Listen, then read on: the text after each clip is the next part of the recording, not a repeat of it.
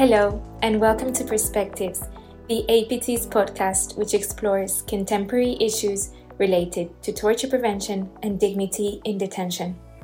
I'm Almudena Garcia, APT's Digital Communication Advisor, and we're delighted to share with you the second episode in a two-part series exploring the psychology of police interviewing. Associate Professor Dr. Kai Li Chung is Head of Psychology at the University of Reading, Malaysia. A leading researcher in forensic psychology, her research explores how psychology can be applied to improve criminal justice systems, with a focus on investigative interviewing practices.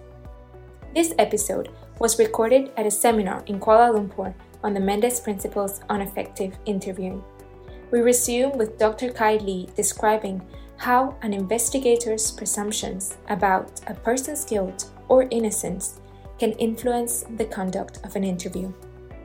Going back to this idea that interrogation is a guilt presumptive process.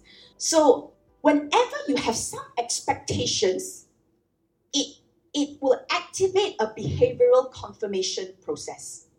So if you think somebody is innocent, it will influence the way in which you conduct the interview or the investigation.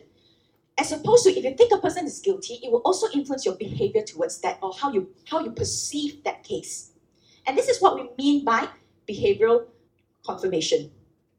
So, a very interesting experiment. There was, again, a typical mock crime where you've got people who are asked to do something, pretend to do something bad, and somebody who were innocent, and then they were being questioned by the interrogators, and the process was being recorded. The interview was being recorded. And now, interestingly what is that they manipulated the interrogator's expectation. So they told the so-called detectives, who are also participants, they said, okay, the people that you will interview later on, 1 out of 5 of them are innocent. And then, they would say the people that you interview later on, 4 out of 5 of them have actually committed the crime. So that they have the probability of people that they're interviewing, 4 out of 5, will be guilty, right? So this is the guilty expectation. Do you think that that's going to influence how you conduct the interview or your likely outcome of what you think the interview is? If you think 4 out of 5 is guilty, what would you do? Again, we think that the police interrogation is a very simple job. It's actually a very difficult job, right? We don't know. What would you actually do? You would try a little bit harder to make sure people confess so that it matches your expectation that 4 out of 5 people are guilty. Yeah? So that is indeed what they found. So this idea that if you believe that somebody was guilty, in the guilty expected condition, you will try harder to get them to confess the crime because your expectation is that they are guilty. In general, it's a coercive technique, a psychologically manipulative technique. And this is a very famous quote. These methods produce false confessions because they convince innocent suspects that their situation are hopeless, just as surely as they convince the guilty that they are caught. Again, reflecting back to the poll that we've done, you will never confess to a crime that you did not commit. Everybody thinks that it is illogical to do so. You must be stupid to confess to something that you didn't do. It doesn't make sense to me. We think that is illogical. But it's actually a very, very rational decision-making process. Because if the police officers told you that if you do not confess, you will be deprived, I will keep you here indefinitely. You won't be able to go home. Your family will be harmed. Things like that. Like just now the interview they said, that my mother told me that if I didn't do this, I would die here. So the odds, go to prison or die in custody. I might as well go to prison than to die in custody. At least if I was in prison, I can appeal to get to get somebody to save me. So when you are placed in that situation, confessing is actually a very, very rational decision-making process. It's not that, people are just illogical. It's actually a decision-making that is understandable. So this helps us explain why people do not remain silent. Because you want to get out of that situation, You want to ensure that you've got every opportunity to prove that you're innocent. Okay, I'm going to just talk a little bit about this idea of compliance as well as obedience. And I think this is something very interesting within our culture. This culture of hierarchy, culture of obedience, that adults are always right, authority is always right. And if you comply with that, you're more likely to do things that are probably not necessarily ethical in your own terms. Okay, so this is what we call coerced compliance.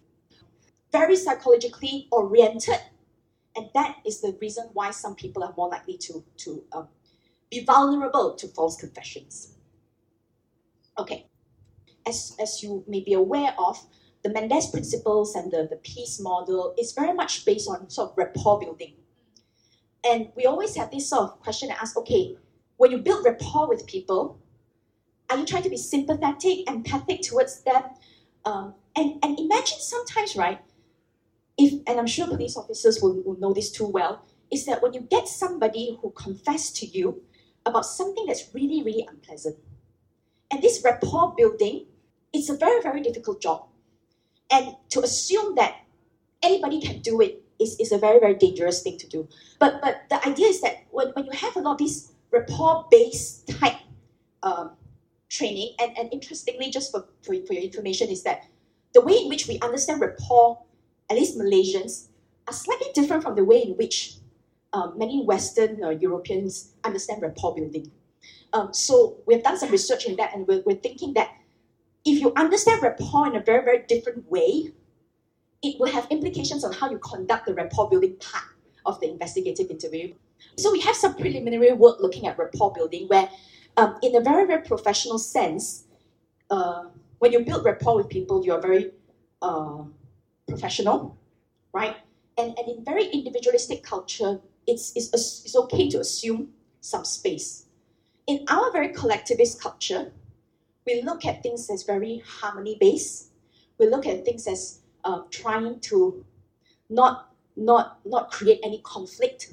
So if you understand rapport in that way, sometimes if a police becomes very, very nice to you, you might think, do you have anything behind? Why are you nice to me? And then we notice that in children, actually, in my work with children, is when the interviewers are very nice to children, their memory is actually worse because they start to think that it's a game. But if you're very authoritative, and you say that, okay, this is a task that I want you to do, I want you to remember as much as you can, they actually perform better. So there's something, again, it's preliminary data, we think that something is going on in terms of how we understand hierarchy. So my point is, sometimes it's very easy for us to think that, something it works well, let's just go ahead with it. But there are some very, very interesting cultural differences that we need to take into account. But this doesn't mean that we cannot do it. It just means that we need to take a little bit more of a different approach to approaching these things. So going back to this, so when you have these sort of soft sell techniques, minimization, where you give your suspects a very false sense of security. No woman should be on the street looking that sexy. So any normal man will do what you did, right? So the idea is that you make the suspect identify with your views, and to get them to speak, or you scare them with the fact that if you don't confess, I'm going to ensure you get death penalty or something. If you threaten people with serious consequences, is what we call maximization. But when you imply leniency, it's also very interesting. When a police officer implies leniency, even though they have no control over what the sentencing decision is supposed to be, is also likely to get people to falsely confess. So one of the techniques that they tell the police, they recommend police officers to do, is that when you should present them with an alternative question. So you could ask them questions like, when you first grabbed her by the side of the road, did you intend to rape her, or did you just plan to rob her? Which is a better option?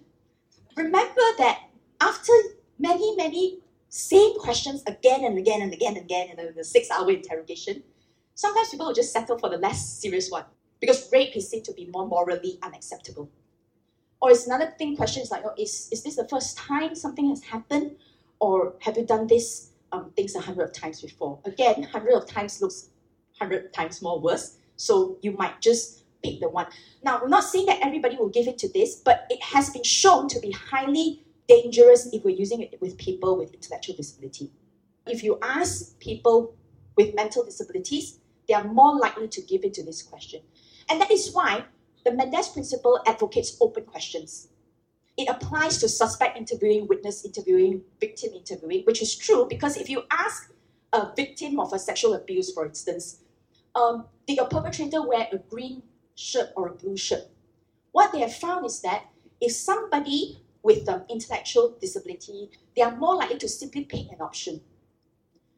Not because they don't know, but they think that you want them to pick an option. So that's why we advocate open questions. So instead of asking if they wear a blue or a shirt, red, what color shirt did the person wear? And there's sort of guidelines in terms of how you can do the questioning better, because they reduce the risk of unreliable information.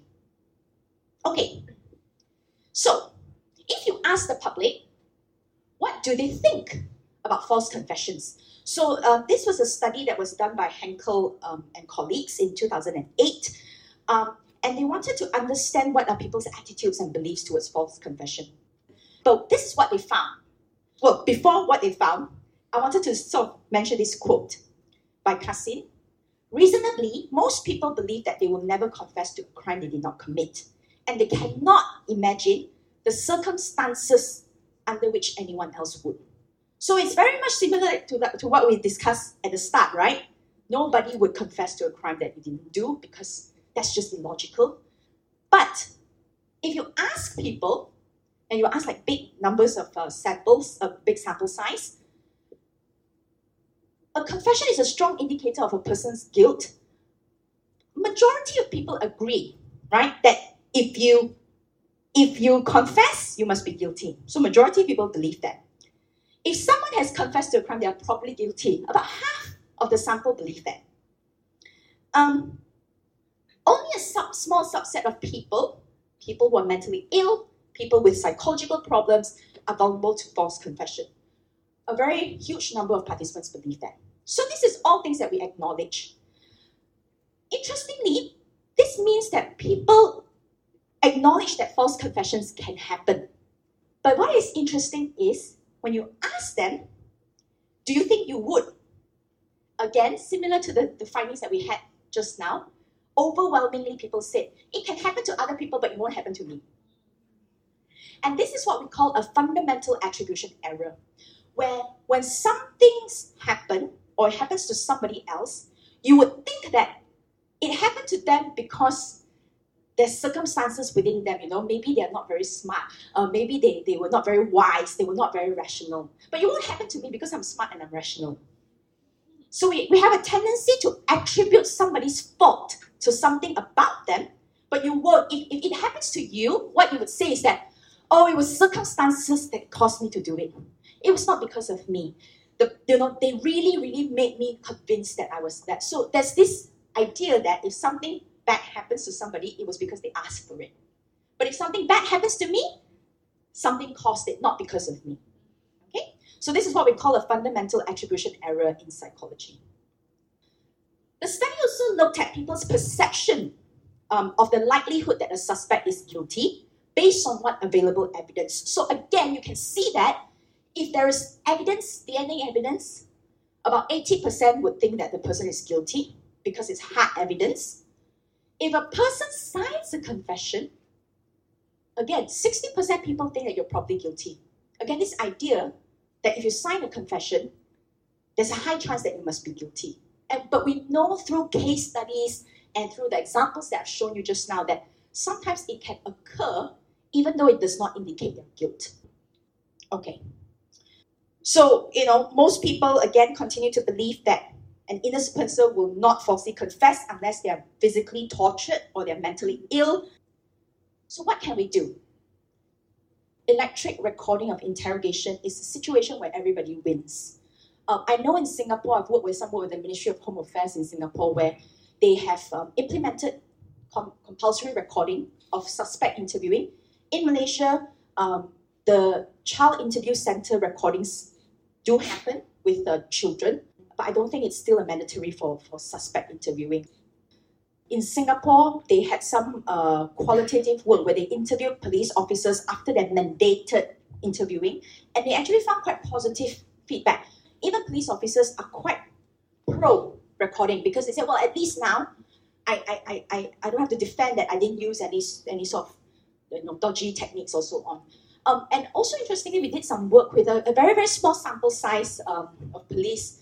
We only had 40 participants, but we also noticed about, I think 60%, the majority of people were okay with recording interviews.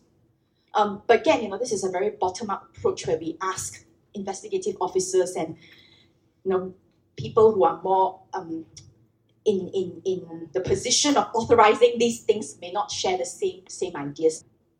Okay, not far now. I'm just going to sort of move on to a little bit. I've talked about all of the dodgy things that can be done. So moving forward, what can we do? You might have heard about the peace model. This is based on some psychological research. I'm not going to talk about this in a lot of detail, but it involves planning and preparation, engage and explain, account, closure, as well as evaluation. So I think I'll just go into the data. Is it effective, right? That's what you want to know. Does the Mendes principles work? And Mendes principles is based loosely upon the peace model and the work that has been done on the peace model. So Dave Walsh and Ray Bull, so this is from England. They examined about 142 interviews of people who have committed crime, and they wanted to know whether or not there's any relationship between how skilled you are in interviewing and the outcomes of the interview. Okay? So again, we talk about how the peace model is based on planning, engage, account, there's a closure, there's evaluation, and it's a lot of sort of rapport building that goes on within the engage and explain phase. And account is where you want the suspect to give you their account, not you assuming what happened, but them telling you their version of the story.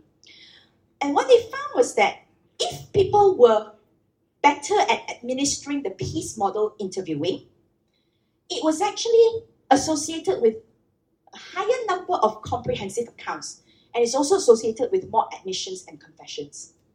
So it's something that we want, isn't it, as people working in the field and as police officers. This is a KPI we want to achieve. Better outcomes if you did interviews in a better way. So some studies, they asked they wanted to know what are the strategies used and how do the suspects respond. And these are all analysis of real-life interviews, 56 taped interviews with suspected murderers and rapists. And interestingly, there were certain types of components of the interview that made people more likely to confess. So if there was rapport-based, if it was based on empathy, open-type questions, it was associated with an increased likelihood of admitting to the crime. But if they had a lot of negative questions, implying that they were unpleasant people or something that really, really negative, it was associated with decreased likelihood of admissions.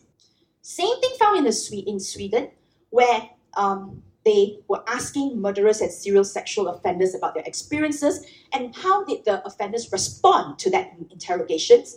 And in general, the people who were being interviewed perceived police officers to have two main types of approaches, a very dominant approach or a very humanitarian type approach. And statistically, when you account for these things using statistical methods, the dominant type of approach is associated with more denials. So again, showing that being coercive, being dominant, being unpleasant is not leading to better outcomes. If anything, it's leading to more negative outcomes. And humanity approach is associated with more admissions. All the European Western data. So what do we know about the data from the East? We don't know a lot about this regional work here. Again, it's a work in progress. But in Japan, they did a similar study. And Wachi and colleagues, they asked police officers about their experiences interrogating suspects. What are the techniques that they use? And they noticed that when the interviewers employed a relationship-focused style, suspects were more likely to make full confessions. They also looked at the personality of the officers. Who are the people who are more likely to get better outcomes? And the people who engage in active listening, rapport building, the discussion of the crimes, they were more likely to obtain full confessions and also more likely to gain more information from the suspects, as opposed to using very confrontational techniques. And the more confrontational they were, the more likely the suspect were to avoid being asked, or they would just give very, very vague answers and avoid eye contact. So it seems to suggest that an appropriate use of empathy, not asking you to sort of be friends with the suspect, right? Is an appropriate use of empathy, trying to understand it from their point of view, is recommended in the Mendes principles and is found to be effective to get people to provide investigation relevant information. Again, there's some work that look into whether or not there are certain type of police officers that are better at conducting a type of interviews, and this has always, and again, the idea of whether or not people can be trained to conduct better interviews, it's sort of a very messy literature, and I think the basic thing that authorities can provide is to provide some appropriate training so that they can do a better job. So these are all interviews from the police, but a very, very controversial, well, not controversial, an interesting study that is done in the USA. And I say controversial because it's very difficult to get approval to do this from an academic perspective. You get prisoners to answer questionnaires about the techniques that police officers use. So in America, they did this study, and they found that when they asked prisoners about what do you think an interview, police interrogation should look like, and did you intend to deny or admit to your crime? And this is a very interesting stats. So they found that 39 people had already made up their mind before they went into the interview that they were going to deny it. So these are the people that, the technique is supposed to gain more information, right? So the Mendes principles apply. But look at this interesting 36% have entered the interview not yet deciding whether or not they want to confess or interview, the fence sitters. So again, what is interesting to know is how do you get them, if they were guilty, again, we cannot presume that they're guilty, but if they were guilty, how do you get them to confess? And if they're not, to not make them confess, because that would be a false confession. Okay? But this also means that 25% of the jail inmates have already decided to confess anyway. So what's the point of going through the whole coercive technique if they were planning to confess anyway? Right? So again, having proper planning of the interview, having a more sort of ethical method of interviews may actually serve a better purpose, because it means that you're not associated with worse reputation and so on. And so these findings show us that the assumption that a lot of us have that people will always deny accusation is not necessarily true. Again, it's a misconception. And some suspects have said that they were waiting to see how they were being treated before they decided whether or not they wanted to confess. So again, humanistic approaches may lead to better outcomes. But in general, it's difficult for people to accept that they could do better. And we have to acknowledge that. So how do you approach methods without being upfront, you're rubbish, you could do better? And that's a technique, isn't it? We have to be better ways at persuading people. And I think that's probably useful as we try to disseminate the information here. There's also more practical implications, which I understand that sometimes a lot of authorities, their hands are tied. There's financial resources. You need expertise. Because to do quality training, it requires resources, time. You're asking police officers to take time out of their already day-to-day, very, very tedious jobs to do a training. It's not easy. And I talked about biases and misconceptions. This incorrect common sense belief, this idea that, but torture works. I know it because we've done it before and we got confessions. But again, this misconception about people, the misconception that people who go in, who are arrested and being in the interview room are definitely guilty. That's also a misconception. And we talked about the biases that we may have. And also, I think that the lack of this empirical data locally to support how effective this is, and I touched upon this just now, it's all nice and good that we are wanting to implement the Mendes principles, but you have to convince our local community that it will work. So just a very, very final point to summarize what I've talked about. People can be induced to falsely confess, and there are a range of factors that can motivate this to happen. But my take-home message is that a respectful, open approach is actually maybe a win-win situation. But we need to be open-minded to adopting some of these principles. And it takes a lot of work from all parties. And I'm so grateful that all of you are here today. So that's all from me. Thank you very much.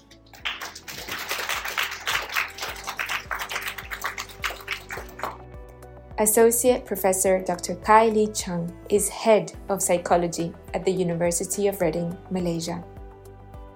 The transcripts for both episodes in this series on the psychology of investigative interviewing are available for download. Thanks for listening to Perspectives, and we look forward to your company next time.